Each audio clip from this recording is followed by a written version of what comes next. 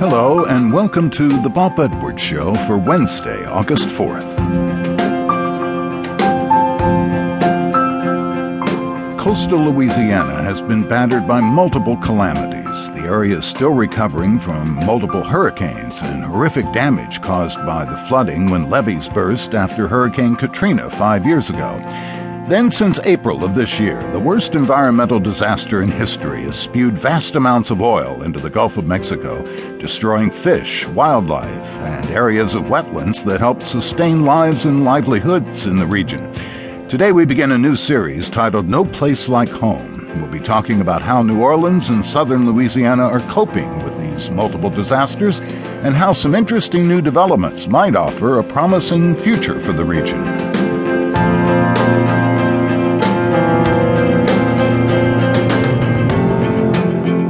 Every ecological issue in southern Louisiana is really one issue: the wetlands. The marshes and swamps at the edge of the Gulf of Mexico quiet the storm surges of hurricanes, shelter sea life and birds as they spawn and migrate, and provide a deep ancestral connection for many people in the area. And under the marshes and swamps is oil. Drilling has provided jobs and a better quality of life for decades in Louisiana. Just about everyone you talk to has family in the oil and gas industry, which it turns out has a tendency to slap the mouths it feeds. Over the next several weeks, we'll bring you many voices talking about hurricanes, oil contamination, fishing, hunting, and just plain surviving. But sooner or later, each of those conversations will get back to that one issue: the wetlands. So we're beginning today with the holistic view of culture and ecology in southern Louisiana. Mark Schleifstein is the environmental reporter for the Times-Picayune.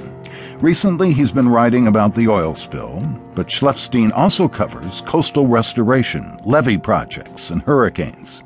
He won the Pulitzer Prize in 2006 for coverage of Hurricane Katrina. I'm in the odd position of being one of the few, I think, who actually had come to terms with what would happen in New Orleans.